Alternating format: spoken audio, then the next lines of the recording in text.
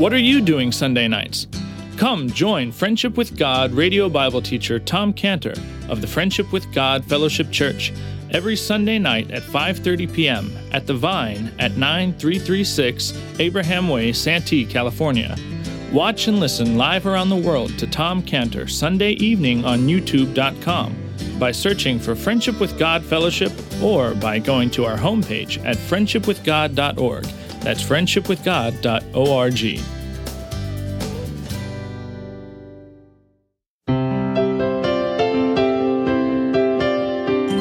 Welcome to Friendship with God with our Bible teacher Tom Cantor. Today's message and previous messages can be listened to or downloaded for free at friendshipwithgod.org. friendshipwithgod.org.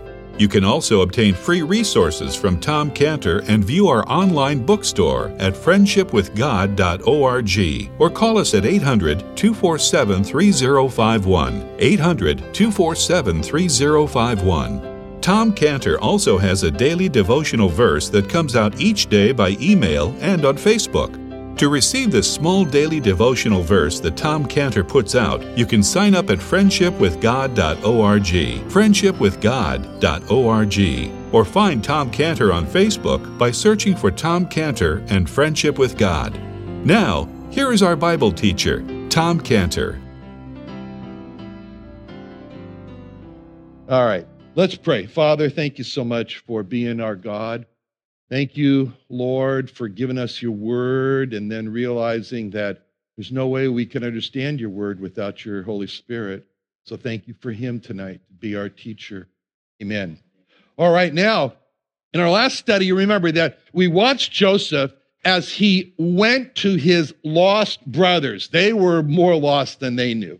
And we saw in that an example of how we should bring the gospel to the lost. We looked at Joseph and we said, oh, yes, we can understand. Like Joseph counted the cost. He knew he was walking right into the lion's mouth, but he counted the cost, and then he wholeheartedly embraced the mission to reach his lost brothers. That's us. We should wholeheartedly count the cost, but wholeheartedly embrace the mission to bring God's gospel to the lost. And why do we do that? Simply because he asked us to. That's it. And then we rely on the authority of the Bible because that's what God has given to us. And when we meet obstacles like Joseph did, they weren't where he said he was going to be, he was told they were going to be in Shechem. They should have been there. They weren't there. But when we meet the obstacles, we don't give up, but we pray for, as we saw that very significant verse there where it says a certain man found him. So we look for the certain men to help us and that certain Holy Spirit to help us. But there's something else that we need, and there's something that it's a subject that I want for us to consider tonight. We need to understand what we have because we're saved, therefore what the lost do not have because they're lost, and that's the subject of death. Death. Because the gospel is the only answer to death. It's the only hope for death. Death is a very uncomfortable subject. I mean, it's very uncomfortable. I was just talking to a lost friend of mine this week, and I was talking about death, and he goes, oh, yeah. I mean, people don't want to talk about death. They would like to avoid talking about death. Why? Because death is entering eternity, and it cannot be avoided. The lost don't know what's going to happen at death as they enter into eternity, but some think, well, you only live once, and since I don't know what's coming afterward, I better just live it up and get every ounce of pleasure possible that I can get before death comes. Because people, they don't even want to look like they're heading for death. Cosmetics and facelifts and bodybuildings and health supplements from companies called Life Extension, just to make a person look like death is not heading for me, right? Because people just want to soften the reality of death. Just soften it, with an assurance that, hospice, it's only a phone call away, and then comes the heavy sedatives. On June 9th, we had the California State Bill, the SB 128, the so-called end-of-life option, and it became law, which allows for us in California, it allows for assisted suicide. And the board of each hospital had to vote to opt in or opt out of the assisted suicide program. And so with lots of discussion. I serve as a board member in Sharp Healthcare and at Grossmont Hospital, and I can tell you that those were some very uncomfortable discussions that we had on the board there about death. Because the problem with death for the lost is just the fear of the unknown. They just don't know. It's entering unknown, unprepared, and that's terrorizing. That's terrorizing. And people never like to be unprepared for the future. And people see death as an unknown future, and they're just not prepared for it. And so they're looking for answers about death, answers to death. So people, they write books, people read books about people who have so-called died and then been revived, and they saw things and they learned things, and they come back and they write a book, and everybody buys the book. And then there are people who engage in the dark practices of the occult, trying to communicate with the dead, to remove the unknown, to learn about it. Well, what happens after death? And so the question for us is, where do we turn? Where do we turn for the answers about death? I remember when I was given not too long to live because of non-Hodgkin's lymphoma. I had lots of tumors. And so I was attending a chemotherapy preparation, a chemo preparation class at the Moores Cancer Center at UCSD. And in that class, along with me, there were some patients who had really advanced cancer. And they knew it, that they didn't have long to live. These were patients that had grossly metastasized tumors that had spread into their liver, into the pancreas, and all throughout the peritoneum. And I talked with them, and I heard in their voices this fear. I heard that. You got to eat this, you got to do that, and so forth. And at the end of the class, the chemo preparation class, then they open it up for questions. And so they ask in the instructor these questions, and you could just hear it in their voice. These people needed God. They were in desperate need of God. So I raised my hand in the class, and I asked, here at the UCSD Cancer Center, are there any chaplains? And the instructor says, we don't have chaplains, but we have psychiatrists. Right? Okay, so where do we turn for answers? We don't turn to psychiatrists. We don't turn to scientists for answers about death. We don't turn to philosophers. We don't turn to movies. We don't turn to our own imaginations, what other people have written in books and their own personal experience. When it comes to the question of death, we turn to the Bible. We turn to the Bible for the answers about death. Now, the first question is, where did death come from? Where did this come from, this terrible thing? The Bible's clear. It's very clear, actually, from a warning that God gave to Adam when he said in Genesis 2:17, he said, but of the tree of the knowledge of good and evil, thou shalt not eat of it, for in the day that thou eatest thereof, thou shalt surely die. So God told Adam that if Adam decided, Adam, listen, if you decide to rebel against God, he says, if you decide to rebel, if you decide to disobey, you decide to do that and you eat of that tree of the knowledge of good and evil, you will die. You will die. And God made that warning very clear because he didn't just say, thou shalt die. He said, thou shalt surely die in the day that you do that. God left no doubt in Adam's mind. And so what did Adam decide to do? Call his bluff. Bad decision. But he did it. And he's our father, removed for a few generations. So, all right. He decided to call God's bluff and to rebel against God. And then God did something amazing. It's amazing what God did after that. It's so astounding. It's in Genesis 3:22 when it says in Genesis 3:22, and God said, the Lord God said, behold, the man is become as one of us to know good and evil. And now, lest he put forth his hand and take also of the tree of life and eat and live forever. Therefore, the Lord God sent him forth from the Garden of Eden to till the ground from whence he was taken.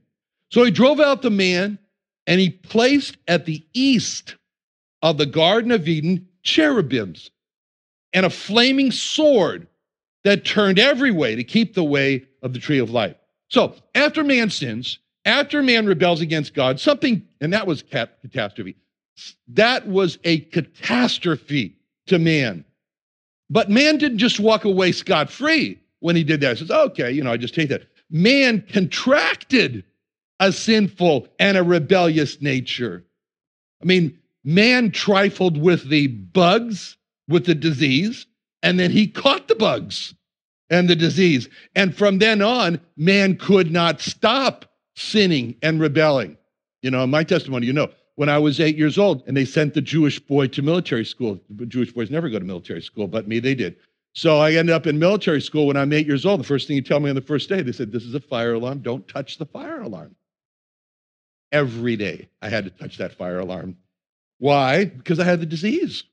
I had the disease of sin and rebellion. Man sinned and he became a sinner. Man rebelled and he became a rebel. And that was a catastrophe for man. There's no doubt. That was a catastrophe. But there was an even greater catastrophe that was about to happen to man. And that's when God stepped in and said, no, I'm not going to let this greater catastrophe happen. And that's when he said in Genesis 3:22, and now, lest he put forth his hand and take also of the tree of life and eat and live forever. See, the greater catastrophe that man could have done was to have eaten at that point of the tree of life and live forever. That would have been a catastrophe if man lived forever. For man to not die would have meant that man would forever be in that sinful, rebellious state for all eternity. If man lived forever, he would have been just like the devil, just like the demons, who have their fate sealed for eternity. So God puts these cherubims at the entrance of the Garden of Eden, at the flaming swords, to keep them from the tree of life and to keep them from living forever. Think about that. God was keeping man from living forever. There's a way that you should live forever. There's a way that you should not live forever. And the devils and the demons are in the way that you should not live forever as sinful and rebellious. Death was then man's only hope of being delivered from his sinful state. Man had to die. Through death, the believer experiences this, through the resurrection, his deliverance from sin. That's why death for the believer, it's actually a blessing, because through death, he's delivered. Now, we learn about death more. We learn more about death in the Bible, where it says in 1 Corinthians 15:26. 1 Corinthians 15:26, it says, the last enemy that shall be destroyed is death. Now, first of all, the Bible calls death an enemy. The last enemy is death. Okay. Death is an enemy. An enemy to who? It's an enemy to man. It's also an enemy to God. Death is an enemy to God. Why? Because God never meant for man to die. When God created us, he created us to live forever, not to die. And God never intended for man to sin and to get all the consequences of sin, of pain and disease and cancer and death. Those were not part of God's original plan. But when man sinned, he brought it on. He brought all this on with death. But death was not only an enemy, as it says in that verse, but death was to be destroyed. God targeted death for destruction. The last enemy that shall be destroyed is death, 1 Corinthians 15:26. So God knew that we were no match for death. We were no match. Death looks it up and laughs. You're going to defy me, death says. God knew we could not destroy death. So God in essence says to us, just step aside. Just step aside and I'll take on death myself. See, death is like Goliath. Death is like Goliath on this battlefield. We're like the Israelites. Goliath appears, Israelites run, death appears, we run. We're just like the Israelites. We try to fight, that's useless. And so we flee. But Goliath met his match in David. When he appeared on the battlefield, he fought death, he won. And God said, death has met his match in me. I'm David. And that's where you get all of this from Hosea 13:14. Hosea 13:14, where God says, I will ransom them from the power of the grave. He uses that word ransom. I will ransom them from the power of the grave. I will redeem them from death. O death, I will be thy plagues. O grave, I will be thy destruction. Repentance shall be hid from mine eyes. In other words, I'm not going to change my mind about this. See, in that marvelous verse, it's the Lord Jesus Christ speaking, and he faces death right in the face, and he says to him, oh, death, oh, death. He's like he's saying, he said, death, you see them, pointing to us. He says, Let me tell you, I will ransom them from the power of the grave. I will redeem them from death.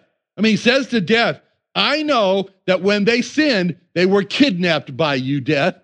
And I know you're holding them for a ransom. But he says in Hosea 13:14, he says, I will ransom them from the power of the grave. I will redeem them from death. Yeah, I'm going to pay. He's going to say, I'm going to pay with my blood for their ransom. That's going to be the ransom.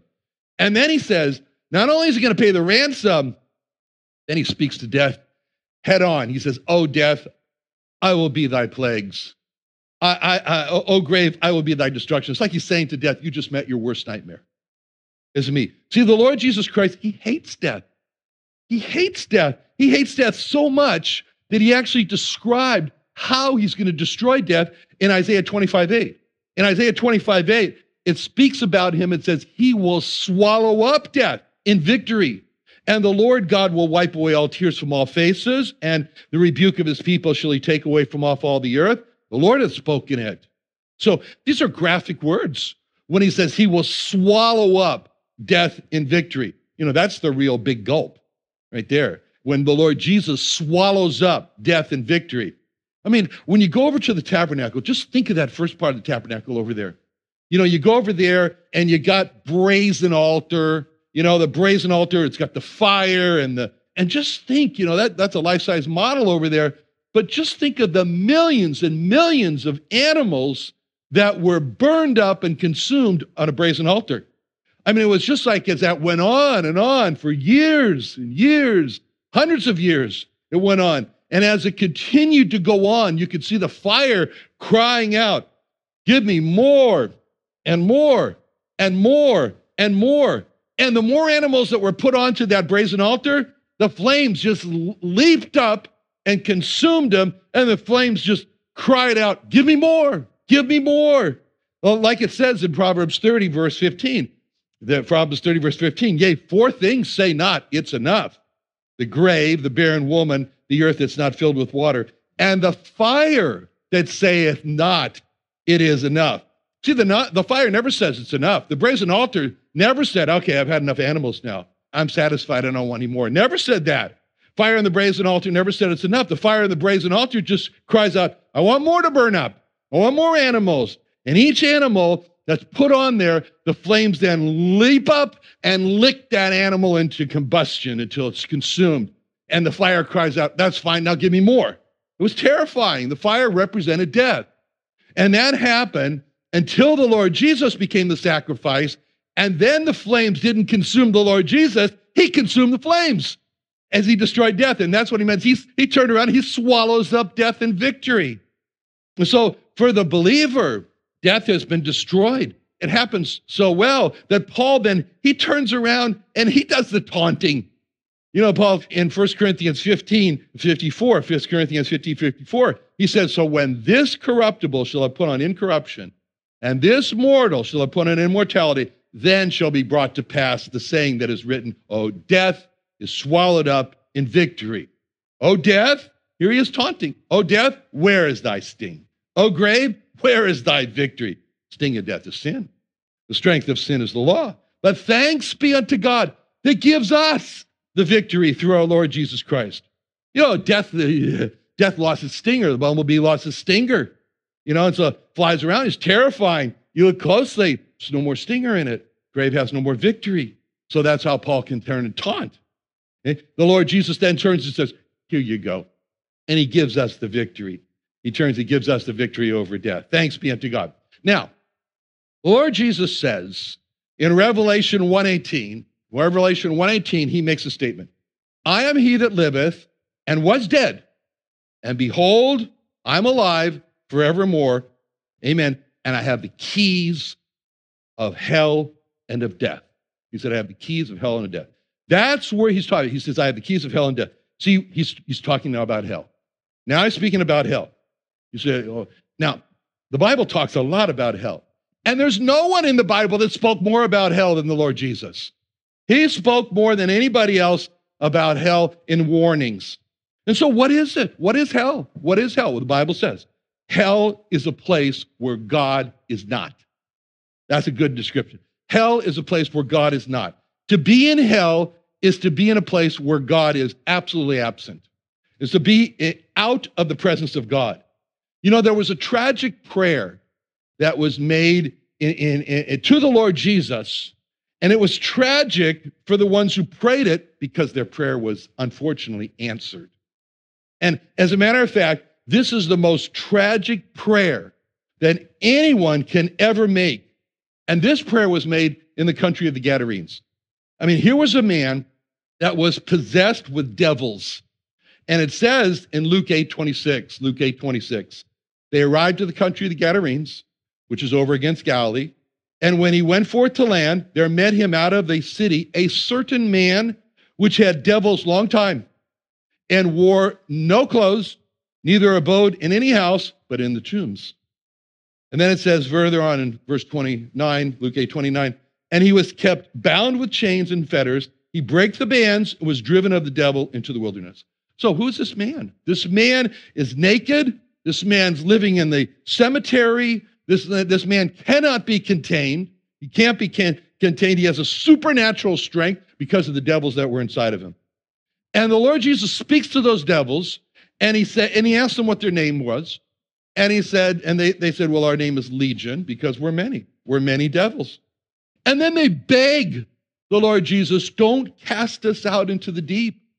And they beg the Lord Jesus, let us go into this herd of pigs over here. And he agrees.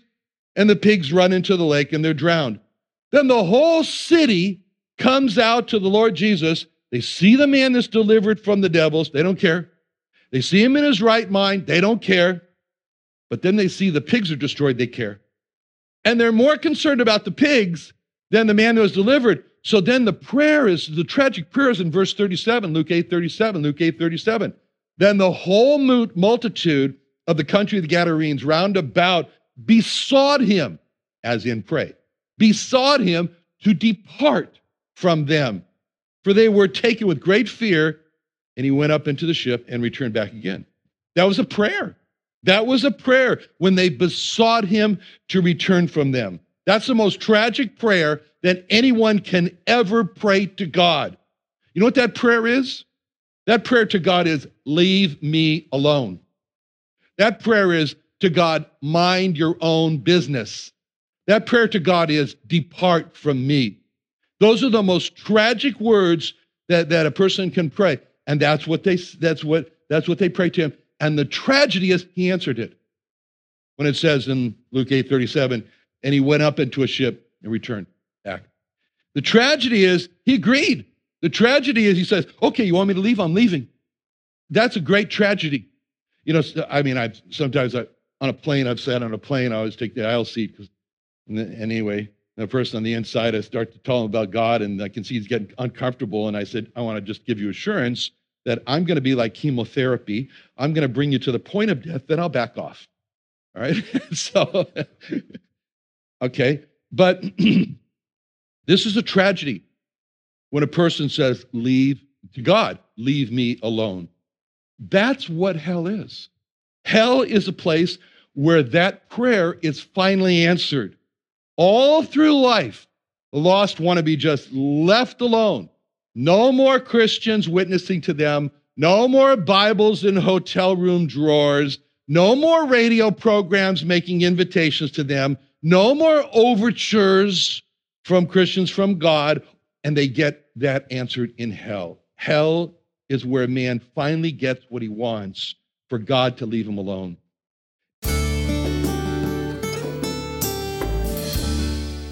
Another wonderful day studying the Bible with our Bible teacher Tom Cantor here on Friendship with God. Don't forget that today's message and previous messages can be listened to and downloaded for free at friendshipwithgod.org. friendshipwithgod.org. You can also go online to find free resources from Tom Cantor and our online bookstore at friendshipwithgod.org. You can also find Tom Cantor on Facebook, and you can also go to friendshipwithgod.org and sign up for his daily devotional. Tom Cantor is also the founder of Israel Restoration Ministries. You can visit that website at israelrestorationministries.org. You can write to Tom Cantor at P.O. Box 711330, P.O. Box 711330, Santee, California. Santee, California 92071. Or email Tom Cantor at tomcantor@friendshipwithgod.org, tomcantor@friendshipwithgod.org.